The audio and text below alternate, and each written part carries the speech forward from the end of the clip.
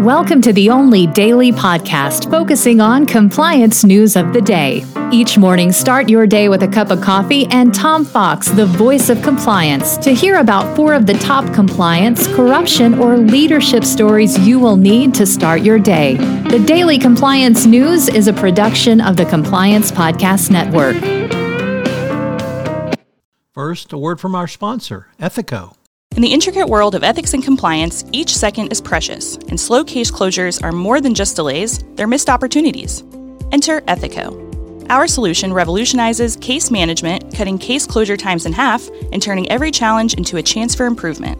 Imagine a workspace where efficiency and compliance coexist harmoniously.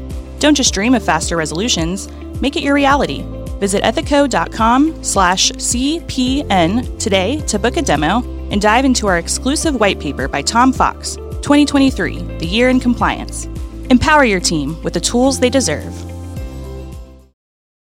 The Daily Compliance News for January 30, 2024, the Venezuelan Sanctions Redo Edition. And we begin with that story from reporting from Bloomberg, Eric Martin and Patricia Laya. The U.S. is set to renew Venezuelan oil sanctions after presidential candidate barred. The Biden administration had allowed lifting of Venezuelan sanctions on the Venezuelan energy sector if the company upheld or allowed greater democracy. However, Venezuela has doubled down on its crushing of its opposition by banning an opposition candidate from running for president, which, of course, chills the recent attempts to improve ties between the two companies. Venezuela refused to abide by its agreement, and really no surprise the U.S. had to come down on them. Staying in South America, we pick up a story from the Financial Times about how Sergio Moro, once one of Brazil's most popular figures as leading the Lava Jato or car wash investigation, has literally fallen from grace. He has now been accused of corruption and has been arrested or rather faces arrest. And a conviction could bar him from running from office. He faces the potential loss of his Senate seat for alleged campaign financial abuses. So someone who was looked up to literally across the globe has potentially really fallen from grace.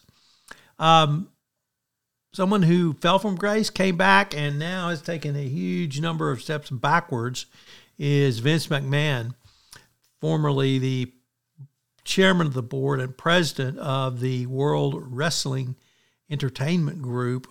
And he has resigned from the WWE following allegations of not only sexual assault, but trafficking brought by a former employee.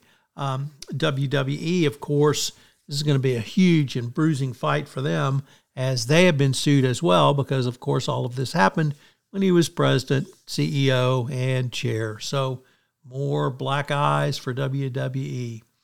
And finally, inevitably, as reported by Reuters, the first ADM shareholder suit against the company for the allegations of fraud against the company. As you will recall from last week's news, their CFO resigned effective immediately due to accounting irregularities. The opening, the Compliance Podcast Network has a new sponsor, and that sponsor is Ethico. Ethico provides compliance champions like yourself with a ethics and compliance optimization system to turn goals and guidelines into real ROI for your compliance program. To learn more, go to ethico.com/CPM. We're going to link to that in the show notes as well. The Daily Compliance News is a production of the Compliance Podcast Network and a proud member of C-Suite Radio. Thanks so much for listening. I hope you'll join me again tomorrow.